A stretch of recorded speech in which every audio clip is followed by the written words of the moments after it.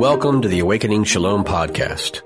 The Awakening Shalom Podcast is an opportunity for digital faith formation at Myers Park Baptist Church that accompanies the Awakening series, a year-long journey of exploration and discernment which invites all people to come learn about the current social justice issues of the day and how they impact our faith. What we are awakening to is shalom, the Hebrew word for the peace and beauty that exists when we are living in right relationship with God, ourselves, other human beings, and all created things.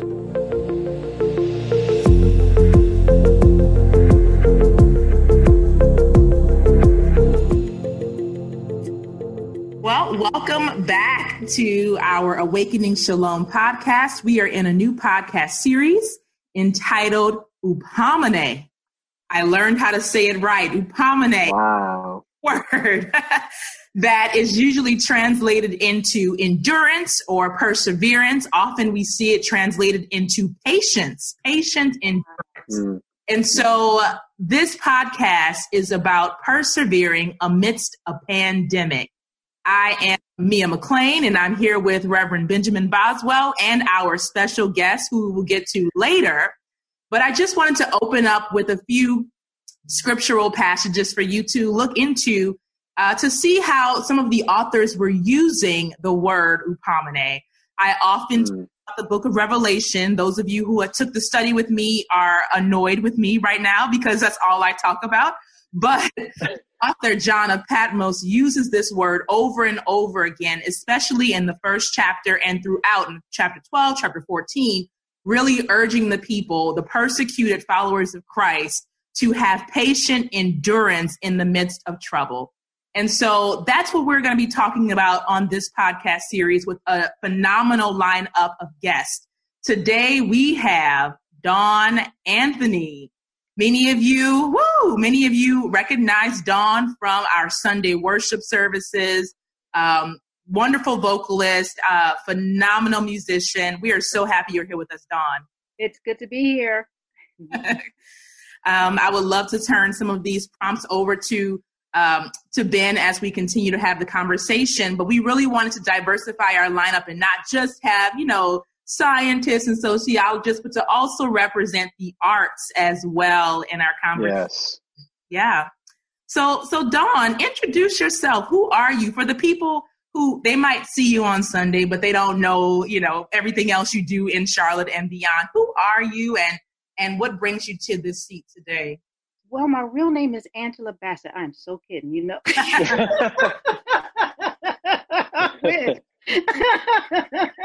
That's what I like to be saying, but no, okay, God be pleased with who you are. Okay, Jesus. All right. My name is Dawn. My name is Dawn Anthony.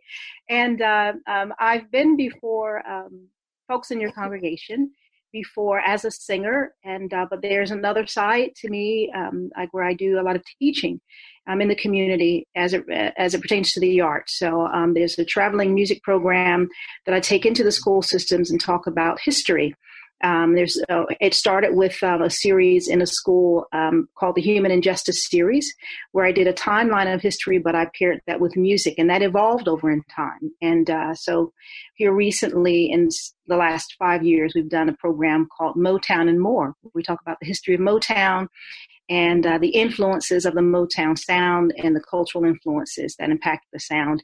And it gives a great impact, not only to the students, but the teachers, as they make some great correlations, and a children's book that I've written as well. So there's the literacy thread that I think comes from my grandmother who loved books. Wow. Wonderful.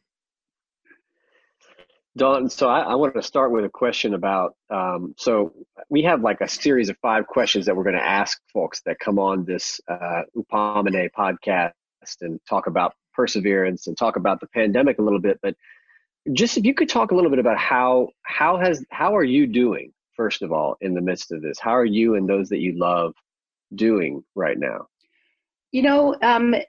At the start of everything, when everything started to take place, I think like February and in March, it was kind of going into, I've taken a couple of classes at a community college that shifted to an online format.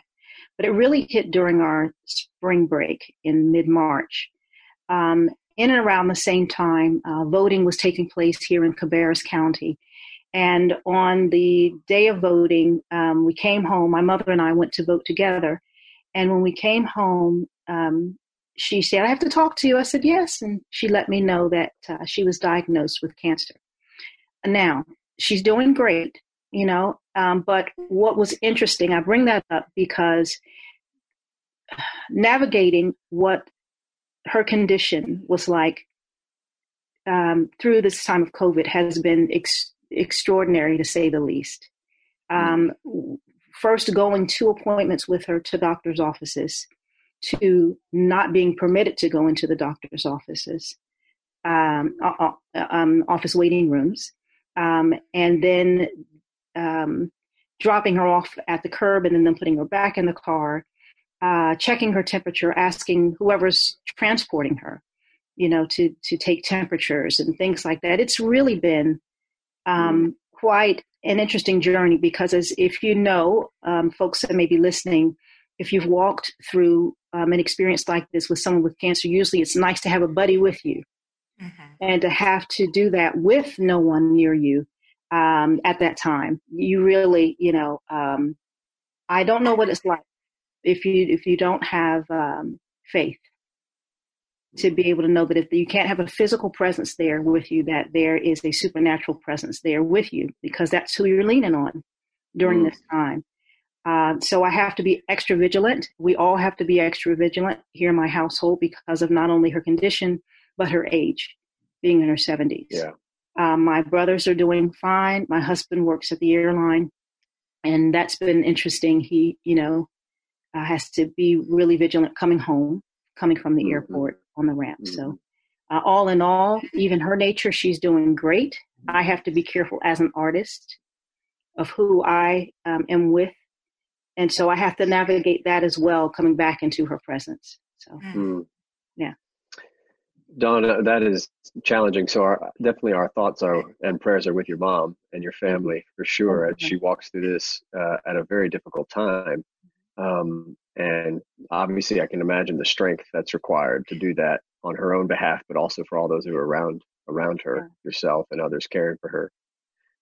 So you mentioned being an artist, and I wondered if you could talk a little bit about how the pandemic has impacted you as an artist and also the artistic community. I know I saw you do a nice little show at a studio in my hometown of Kannapolis during this time. You could talk about that. And you've done some work for us at the church and sang for us, which has been great. And we've been able to share that over the course of the weeks. But from what we're hearing from others, it's really hard right now for artists. So I wonder what your experience has been. Yeah, I don't know. I liken it to the opposite of a monsoon season. The ground is dry. Things so it's like, it's after that. It's the aftermath of, what seemed to be fertile ground happening in and around the Charlotte area for artists, and the ground starting to swell with opportunities, and people giving opportunities to artists to come into their venues, and people enjoying live music. Just when we thought things were, beginning to turn around a little bit, or at least generating some energy behind it, this hits.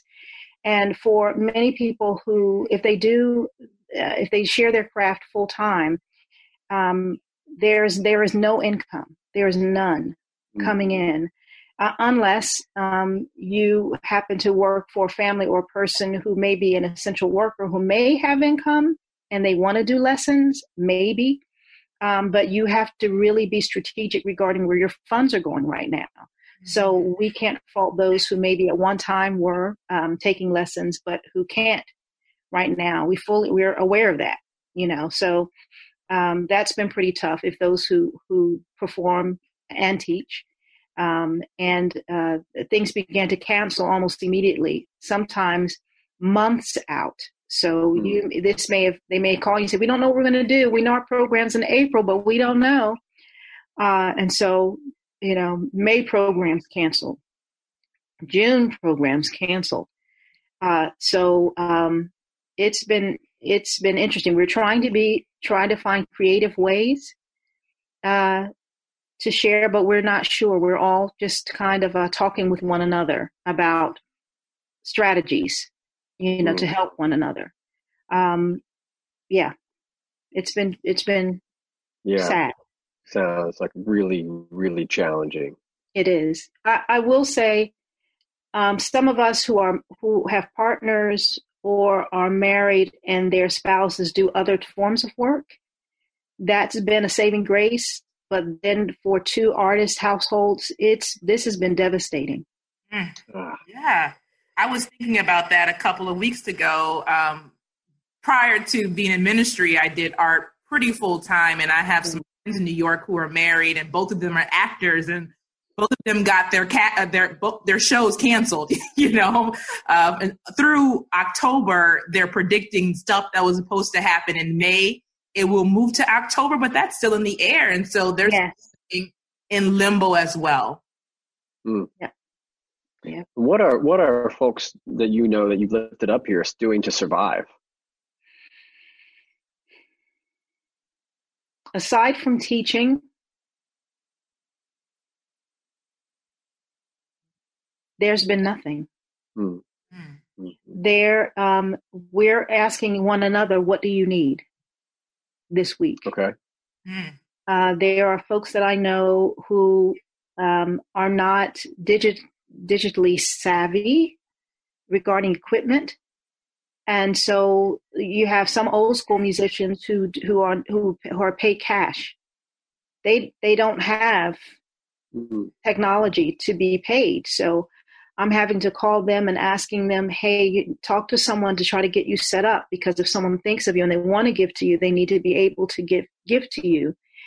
That has been a little hard. And so it just takes a couple of hoops to get funds to them. But it's been really, I don't know. And what I find interesting, you guys, is that during this time, people are reaching for their holy books and their art, whether it's their streaming devices, or whatever. People are reaching towards artists. And so it's almost like we are essential. You understand? Even if it's like recordings or whatever, they're realizing the need, which is why it's been interesting when policies have been passed that don't support the arts. When we realize there's a need for it. That big arts funding that went down, that did not get approved right now, just looks and seems so foolish in hindsight. Right. I mean, it just, there are some other grants, but it doesn't sound like some of the grants and things are really getting through to people. If people wanted to help artists, Dawn, where would they go? Where would you recommend? I would say reach out to them on the Facebook pages if they have access to that. Okay. A lot of folks who have. So I think, in answer to your question regarding how can people reach out and find artists that they're trying to connect with, creatives, a lot of us have networked together. So if you can't find us directly, there is someone who knows that person. And sometimes it may be the assistance is with a utility bill, because maybe that's the area where there's the need. Sometimes I think of late it's been they need technology help. And I think some of the younger people have these resources, and just like there's the trade-off regarding skill set with the elder artists, they have skill set that they need also. So I think that there needs to be a more of a cross-pollination that needs to happen, like intentionally, like the younger people, hey, let me help you. Let me upfit you. Let me help you connect like we're connecting, Yeah. I'm hearing in your talking, Dawn, this common thread of community. Yes. It's impossible to have what the Greek word says, patient endurance or perseverance, if you don't have community. Yes. And I'm saying that over and over again. Yeah. And I am I will say I'm definitely an introvert. I have the skill of an extrovert as far as doing things publicly, but this time of solitude has definitely confirmed that. I'm really I'm okay. Mm-hmm. I like my books. I like my music. But I also like having that connection of being able to touch base, with others to let them know where I am and what the need is. This is definitely not the time to be prideful, if there is a need out there. So, yeah. Yeah, I was thinking along those lines about the word itself, and how the patient endurance that we need is almost impossible without community, and that's sort of as you go throughout the whole Bible, you see that same theme, and we always forget that. Sort of in our American ideas, we think that when we read the Bible, we can read it as individuals, and it's speaking directly to us just as an individual. But almost all of it is written to a community. So when they're saying be patient, persevere, we always need to add the word together. It's like be patient, persevere, hold on to endurance. Together. It's over and over again. It's that same concept of community. Yeah. Yeah. Well, I do have my next question. I think is going to be good. So and I think along the lines of what we've already been talking about. And so, what have we learned in this pandemic? Do you think, Dawn? What have we learned about everything? America, ourselves, individuals, the arts.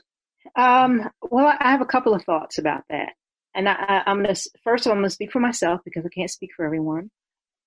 I think I've learned that I cannot readily believe the hype regarding certain things, and that I have to make sure that the news that I am receiving is as unbiased as possible. So what I found is that I watch global news.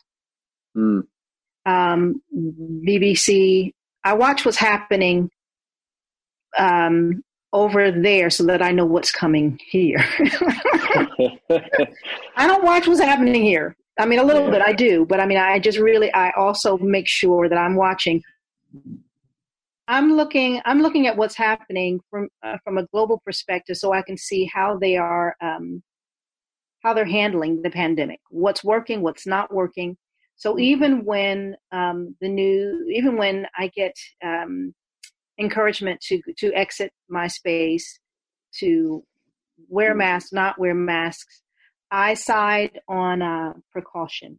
My mother said something that she ended a time of prayer with her church friends on their Sunday school class. They met on an alternative day.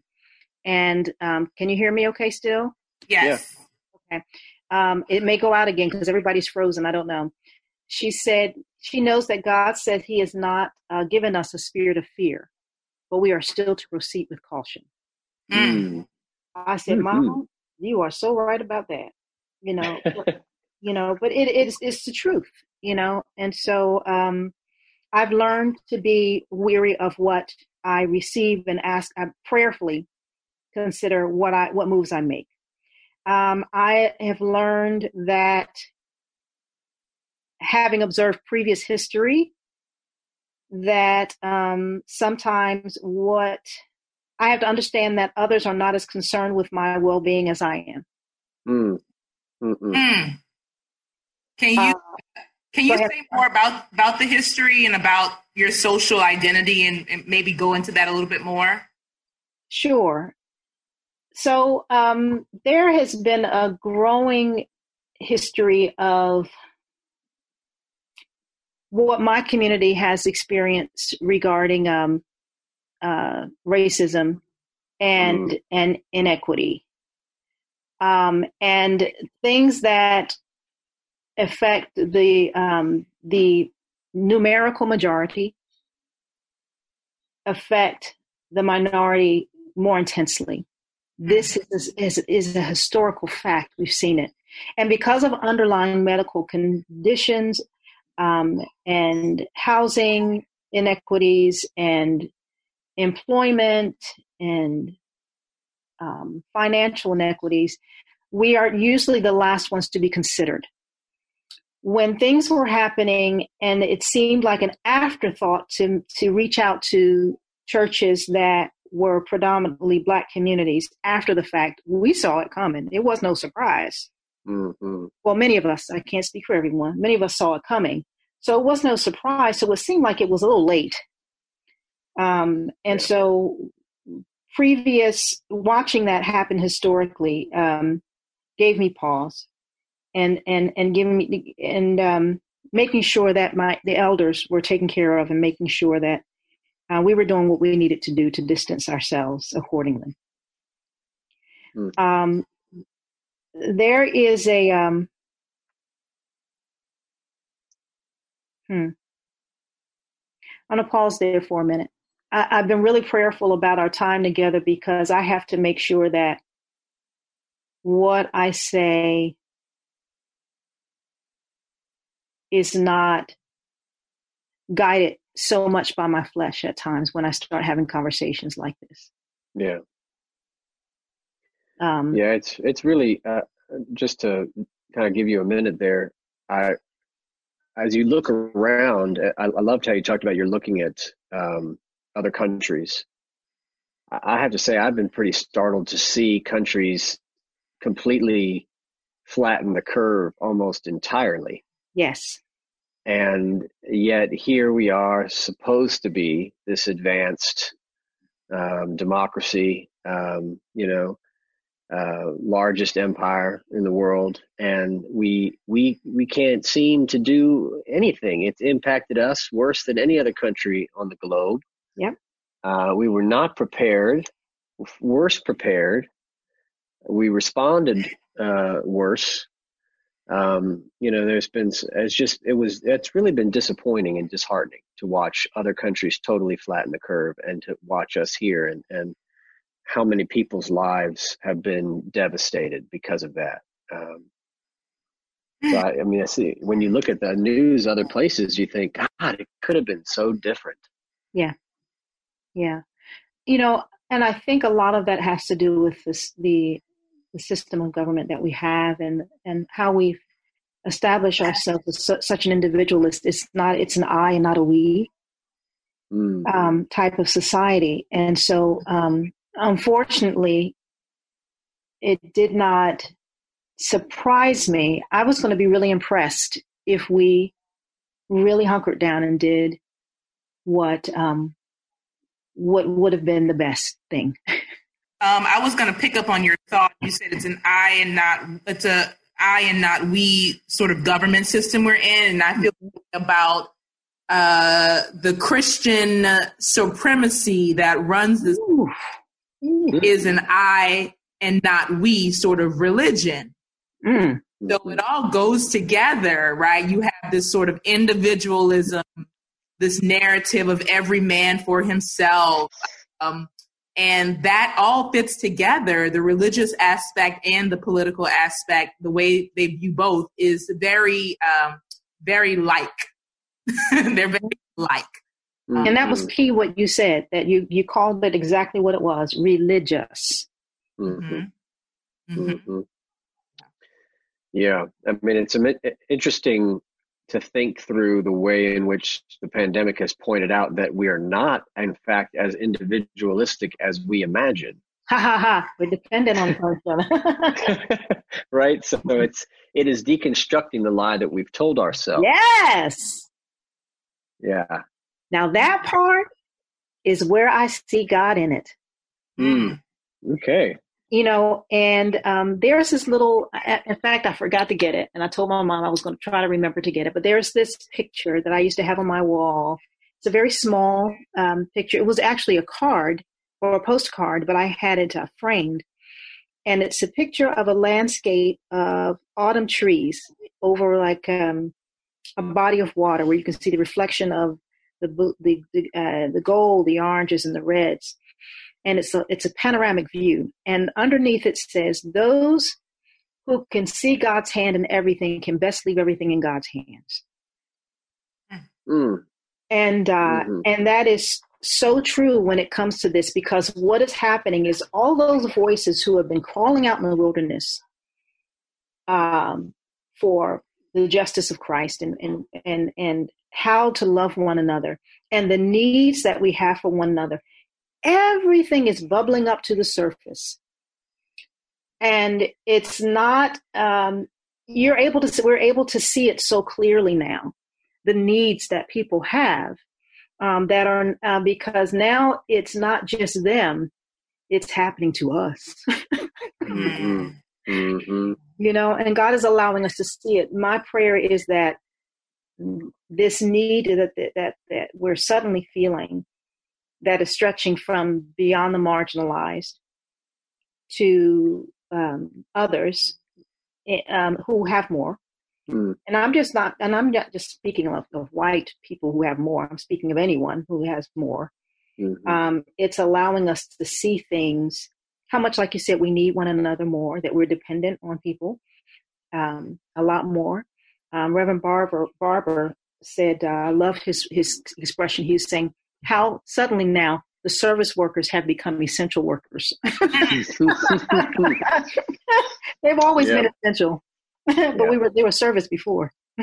And that goes back to what you were saying about artists being essential. There's a great post about how, somebody said, have you looked at your phone, listened to music today? Have you turned on the television and watched a show?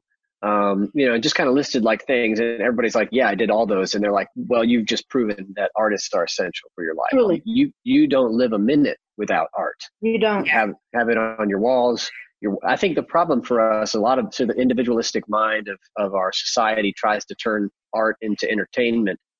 And we forget that most of entertainment is art. Mm-hmm. Mm-hmm. and we lose the connection between those, particularly because it's all things that we consume. Right. And we don't see the lives behind it who are giving of themselves to create what we consume. Mm-hmm. And we forget about that. And then, and then we get into this, and suddenly we think, can you imagine what it would have been like to be in the midst of a pandemic without music? I mean, just go ahead and take me early. That's what I say. Right. Take me early. I'm out. Or books. Yes. Yes. Or binge watching television shows, and people are surviving on that stuff. Yes. All these writers out here who are they're like cranking these scripts out now. Now they know we're all home. They're cranking them out. Yes. Yeah. Yeah. I mean, it's a time. And then, but the sad part, of course, is, as you mentioned, the disparity then of many artists that are not able to be fairly compensated for their creativity or their work. Yeah. As we're consuming art there are others who are cut out of that great consumption moment, which is really, really sad. It's really hard. Mm-hmm. Yeah. And let's see, have we finished what we've learned? Let's move on to two more questions for you, Dawn. Okay.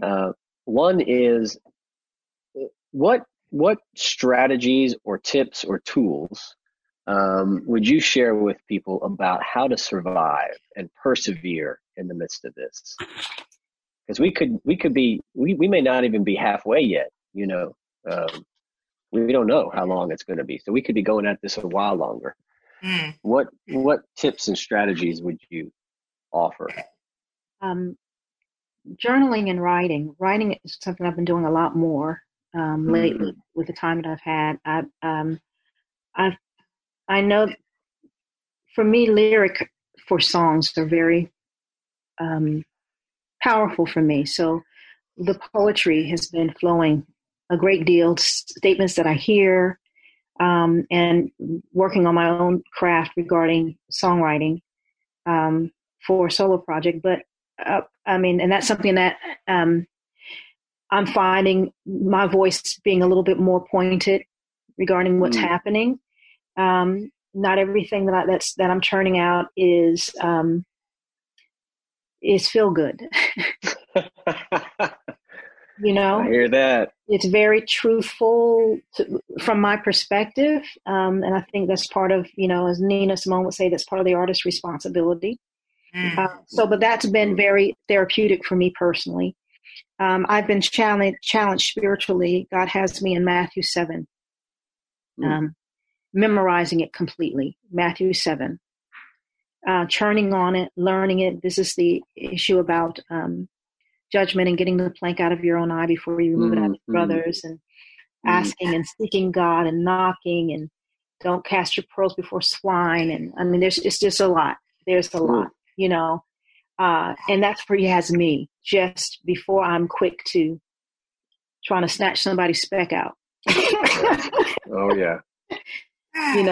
God, what do you need to shape in me? What do I, what do I need to listen for? And what do I need to be asking for? Honestly, what do I need? What do others need? So that's kind of where he has me, just chewing on his word, calling my little friends in my family and any connections that I have with children and reading to them just virtually. There have been folks that I know have been reading who have been, pre-recording and letting the kids watch as though they're watching a television program. And that's a really wonderful thing, but I find it's so wonderful to read to them live and to let them express themselves in real time, because there are things that they want to say. You can kind of hear what's going on in their hearts, how they're feeling. They see their friends walking across the street and they can't run and hug them. There's one incredible story. This is not telling a story to a child, but talking to a friend of mine who has a teenager who's autistic, and he wants to work. And so he's working in the Walmart garden center, and his mom has been, telling him to be vigilant about wearing his mask. And he came home to her, and it's a beautiful story. He says to his mom, "I hate this pandemic. I hate COVID-19. And she says, "Why, baby?" And he says, "Because the customers cannot see me smile." Just that childlike faith, and to know that and he's a very tall, young Black male with autism. But he says, they can't see me smile. Just watching God, use moments like that, and how beautiful that is. That's what his concern is. They can't see my love for them. And QC Family Tree has a wonderful Bible study time that we just connect with one another. And that's been wonderful, just to touch base, check in, and to spend time praying. And it's only 15, 20 minutes or so, but just a little something to connect with the community. That's been some great spiritual and artistic practices for me that have been great during this time. Those are so helpful. Thank you for sharing beautiful stories. All right. Well, we're at our last question here, Dawn, and we this question is kind of a doozy, so be ready. Okay. And then what we might do is spend some time kind of following up on some other things. This question is about, what do you think will change forever now going forward, and what do you think should change going forward? I think what should change is knowing that we're all essential, that we'll be really, really cognizant of it. And that even how we, when hearing about what's happening in our senior homes, in our assisted livings, who are not up fit to be able to speak with family, to connect with family, that's been traumatic, because I have several friends who are in that predicament, who can't touch base with their families. I hope that changes, that they will upfit. If anybody has ways with technology, or you work for a company that has technology, reach out to some of these homes to upfit them so that they can stay connected to their family members.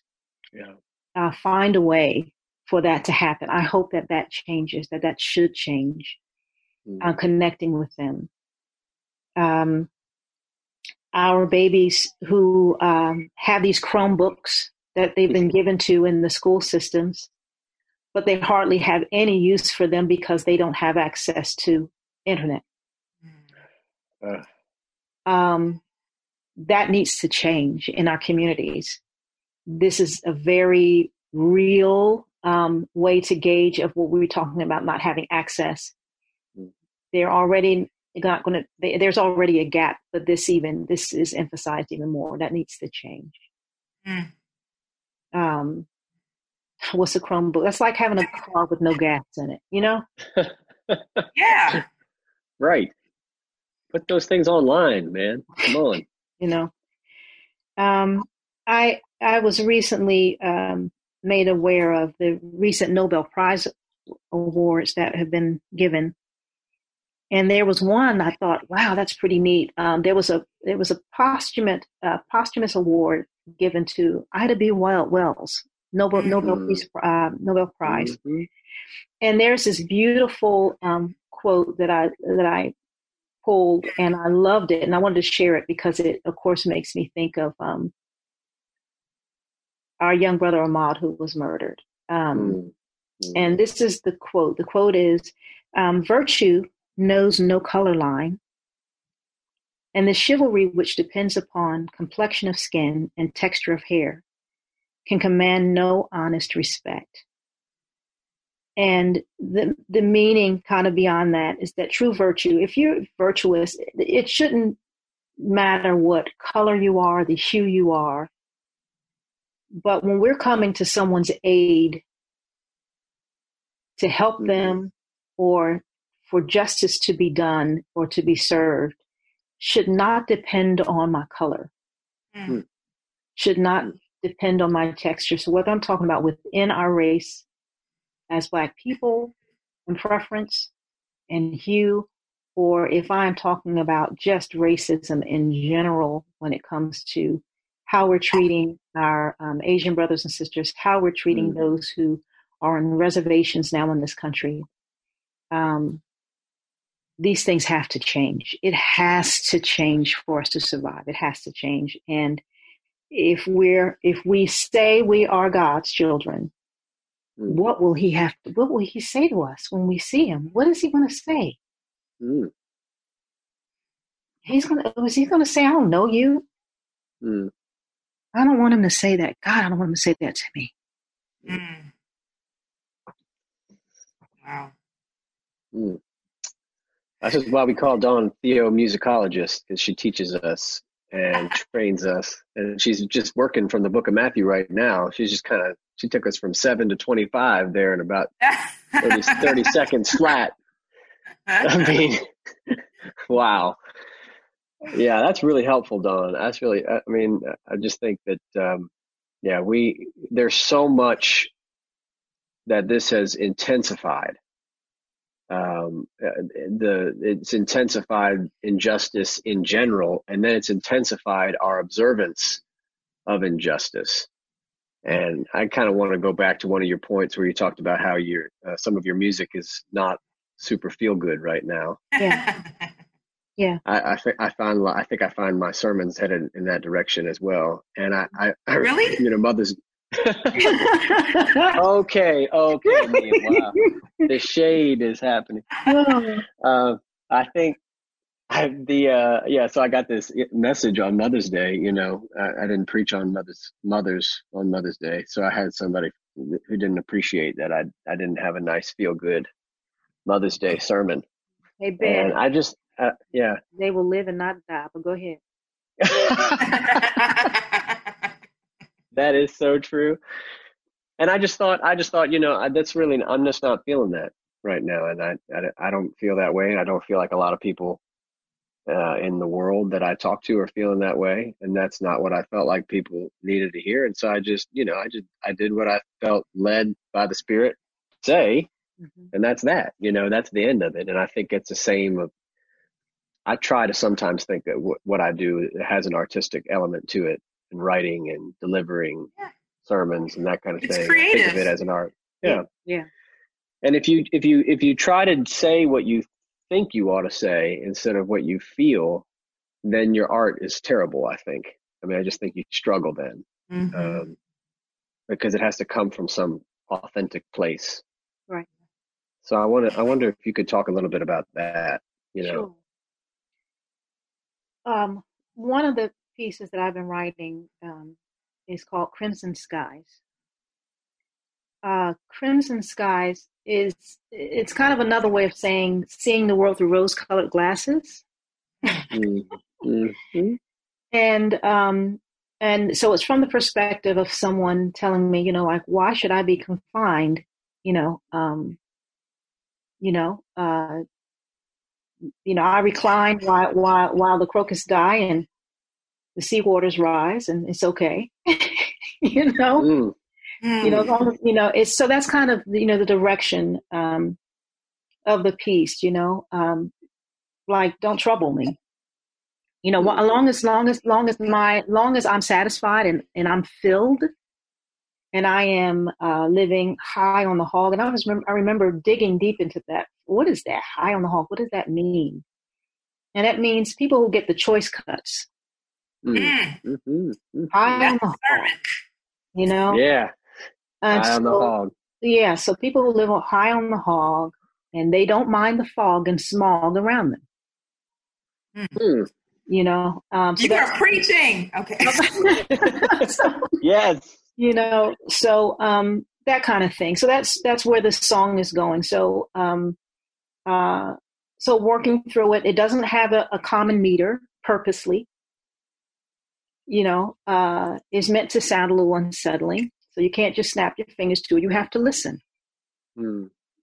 And so so that's kind of that one, Crimson Sky. So just working through those things, and lyrically, there's a wonderful documentary. I just know it's on Toni Morrison, and Toni Morrison speaks about James Baldwin, and I think she was talking about Angela Davis, but no, I think she's talking about Baldwin. And they talked about writing, and when they write, of how oftentimes Black writers were writing from the standpoint of they call it the white male gaze, where it's always explaining things so that you understand, rather than just writing. There is an audience that understands exactly what I'm talking about. If I say, I couldn't sleep last night because my braids were too tight, I shouldn't really have to explain. I know what that means. My head is hurting, but just that's just kind of a example. But certain ways that we explain through certain things, or to make things more palatable or more comfortable for people. And so sometimes when I'm performing and want to say certain things, I'm being challenged in days of late, being challenged to say what I need to say and be okay with it. Yeah. And not worrying about if I'm lose some friends. No. Yeah. And so Christ lost a lot of friends. All of them. Yeah. And so if I say I want to be like him, there are times when I need to shake them tables up a little bit. Yeah. Yeah. And be okay with that. Yeah. Yeah. I appreciate that so much. And I really, really am thinking deeply about what you said about not writing from the white man's gaze, but to really just say what you have to say. Yeah. Yeah. As a white man who's often gazing, let me say, preach it, bring the whole truth, because if there's one thing that white men can't resist, is when somebody says, "We're not sure you can handle this," and then because they have, we all have too big of an ego to resist that. So just say, "I'm not sure you're gonna be able to handle this, but here it is. Here's the real truth." Yeah. Well, we need to hear it. I need to hear it. I need to hear the truth right now. I think that's the thing for me is, if I had one strategy, I loved what you offered, Donna, because I thought everything that you said falls in this category. It's like the one strategy is just truth. Tell the truth. Yeah. Tell the truth creatively. Tell the truth. Try to find the truth. Who's telling the truth? The BBC, Al Jazeera. Who's telling the truth? Go listen to the truth, and then tell the truth. Right. Whether it's in music, in art, preaching and sermons and teaching. I think, God, people are so hungry for it right now because there's so much of the other. Yeah. So much alternative facts out there. Yes. Alternative facts. That's right. Well, this conversation has been so fruitful.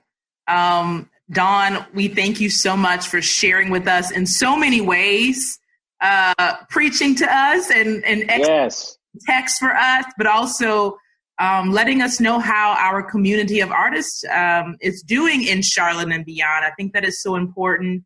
And the thread that I pull from the conversation has a lot to do with both truth and the necessity for community, the fact that we are all essential. That's the only way that we are going to really persevere during this time. Truly. Amen. Guys, I love you guys so much. Thank you for being here. Thank you, Dawn. Thank you. So good to talk to you. Absolutely. I love you both. My screen is frozen, so I'm not sure how to get it out, but that's all right. When we end it, it'll end the meeting at some point. Okay. I love you. I love you, Myers Park family. I hope to see you guys soon. Those who are outside of that, hi. Dawn, thank you so much. We're so grateful. All right.